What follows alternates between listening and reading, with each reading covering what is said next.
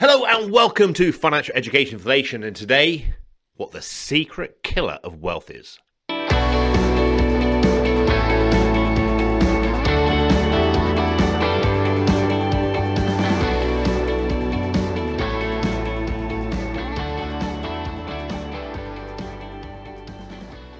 So the secret killer to wealth. Everyone talks about trying to beat this market, get this return, get into this cryptocurrency, whatever it is.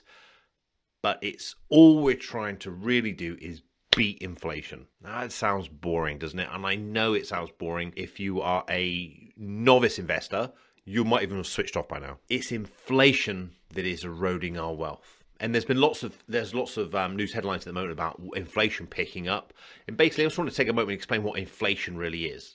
So when there are too many pounds, dollars, yen, euros, whatever it might be, chasing too fewer goods, then demand picks up. Supply and demand, simple thing.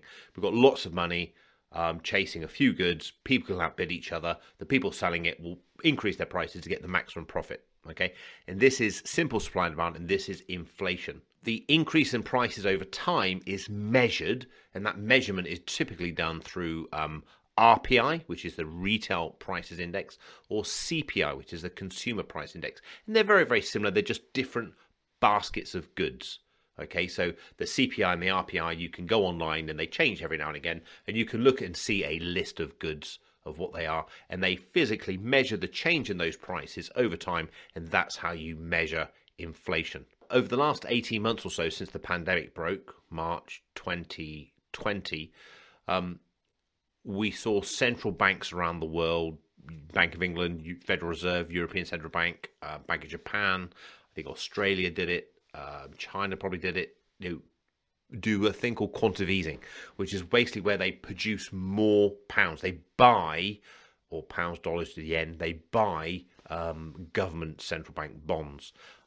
They also did a thing called what we refer to as helicopter money, where they put money in the hands of consumers. So in America, for example, they sent out two checks, I believe, one for about $1,400 and one for about $1,200 each. Just sent them out to everybody in the US. To try and give them more money so that they then spent more money. Now, if you've got all this money, okay, extra money being produced in the US and the UK and around the world. So if you look at the UK as a good example, the furlough scheme, people were at home. Some of them didn't even have to pay their mortgages, and they were still being paid 80% of what they would have earned. So they had no transport costs, no commuting costs, no additional they couldn't go out to restaurants, couldn't go on holiday, but you're still getting 80% of what you earn. Most of us, if we were fortunate to be in that position, I wasn't, would have a surplus of money because we had more money in and we couldn't spend it. We couldn't spend it on holidays, couldn't travel, couldn't go out for dinner because the restaurants were shut, couldn't go out for drinks, couldn't go to the gym. So we had this build-up of money. So we've got money being printed. We've got, in some cases around the world, money being sent to us. And we can't spend as much. So we've got an increase of money. Then on the other hand, we can't go out and buy certain goods because they're not being made. So if you're in the building trade, you'll certainly remember or appreciate plaster. There was a shortage of plaster. I think there's still a shortage of cement. There's still a shortage of wood. And that's because those factories shut down at the beginning of the pandemic because they thought we were going into a recession and thought, okay, look, if we shut down, reduce supply, we won't get ourselves caught short. But what's happened is there's actually a demand for these goods now. So we've got a shortage of goods. We've got an increase of money, shortage of goods. It just makes a perfect storm for an increase in inflation because these people selling the goods now can increase the price. I was talking to my builder the other day, and I think it was a bag of plaster was typically sell for £5. They were going for like £40 on eBay. Now, that's inflation. I think isolated cases around the world in certain product lines, we have hyperinflation. So wood, for example, is going through the roof. It's very, very expensive. So that's hyperinflation just in wood, though. But generally, across the board, we're going to see an increase in inflation because we've got more money chasing fewer goods. The thing is with inflation is it's very persistent. And what that means is we have been currently in a period of low inflation, and we have been in a period of low or moderate inflation for over 10 years, I think. Certainly last 10 years anyway. So that shows its persistence. So I'm not too concerned that inflation is all of a sudden going to skyrocket and take off. Okay, so inflation is persistent in itself, so it's been pretty low, pretty stable. But what they are concerned about, the central banks will be concerned about, is if inflation starts picking up and then sort of taking off, and then it may stay persistent at high end. But will it pick up? I don't think so. I think a bit of inflation is healthy. To give you some figures, last year we were running at 0.9%. Now, bear in mind, that's pretty low inflation, 0.9. Currently, we're at 1.5. I would still class that as low inflation, 1.5%. And we're expected to go up to 2% by 2025. But you wouldn't know that by listening to the pundits on the radio or reading the news headlines. You would think we were heading for a period of hyperinflation. Put it in some perspective, in 2017, inflation was around 2.7%, and the government's target is around about 2%. So they're all pretty modest rates of inflation, and this is a general increase in goods over time.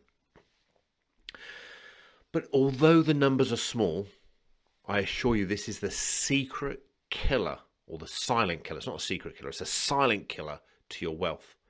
And the reason for that is if we look back over the last 20 years, inflation is averaged around about 2.8%, still fairly modest. Okay. However, you would need to achieve a return in excess of 2.8% after fees and after tax just to stand still. If you only got 2.8%, your buying power would be the same. Does that make sense? It could arguably be less because you might have taxes on that and you might have some fees to come out of that. And this is why it's really important we invest our money and don't just allow it to be sat on deposit. I don't like excessive amounts of money just being sat on deposit for prolonged periods of time, because effectively it is being eroded.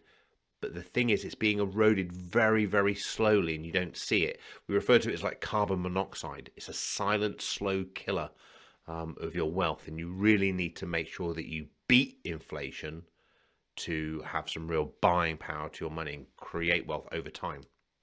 £178 today would buy you the same goods as £100 would have cost at the millennium. Okay, so you need £178 today to buy the equivalent goods which £100 would have cost bought you at the turn of millennium. And most people can remember millennium. You imagine going out doing your millennium party shop. Let's say you should spend £100. If you'd have the equivalent party today, what they say is, well, you'd need to spend about £178. And this is why we need to beat inflation over time. And by leaving your money on deposit at virtually 0% interest rate, I think 0.1 is a typical rate at the moment, you're actually going backwards because you're not even keeping pace with inflation. What's the solution? Invest in the capital markets, invest in the stock market. Don't avoid taking risks at punts and bets. MSCI Global Index Fund is an ideal investment to just go into. If you go across to lexo.co.uk, you can see the portfolio, a range of portfolios there from 10% equity all the way up to 100% equity. If you look at 100% equity, that's a broadly diversified globally and offers you access to all the world markets. Now, the MSCI MSCI World Index Fund over the last 20 years has delivered 7.6%. Now, if inflation's been running at, say, 2.8%, you're then up roughly just shy of 5%. Now, you've got to take fees off of that and you've got to take taxes off of that. But you can see the rationale behind the importance of investing money to gain growth on your fund. Now, if you look at the Alexo portfolios, a lot of them are done better than that. And that's because they've got access to dimensions of return, value, small cap and things. But that's for another session. For today, what we're really trying to say is inflation will erode your wealth. You can't just leave money on deposit for long periods of time. There are sections of the inflation that are actually higher or lower. So, for example, school fees and university fees, or university costs, should I say, not fees, tend to rise at a rate higher than traditional CPI rates. So there are care fees, for example, is another one. They tend to go up at a rate higher than traditional CPI rates. And the reason for that is that basket of goods, if you look at care fees, for example, or education fees, a big chunk of that is salaries. And salaries tend to rise at just over inflation. But if you've got salaries, you've got pensions and things like that, contributions to bear in mind, that's what's making these even higher. So, folks, this is why the wealthy get rich in inflationary times and the poor get poorer, because the wealthy individuals understand the requirement to invest in real assets, equities, funds, shares, so that if companies, you see, can increase their prices during inflationary times, because prices go up, when they increase their prices, they can generally make more profit. And therefore, if they make profits, the share price rises over time. So that's why it's important we invest our money that we don't need access to for 5+ years away. Don't take more risk than you need to take. But if it's for long-term investing, get your money invested in the stock market, because that growth over time is basically, number one criteria is to beat inflation. Number one criteria is to beat inflation so that we can create wealth over the long term. Hey folks, I know it's not sexy, but it is true, and it is definitely necessary. So that's it for this week. Inflation, the silent killer that will erode your wealth. Any questions, please send them through on the message board. And until next time, stay safe.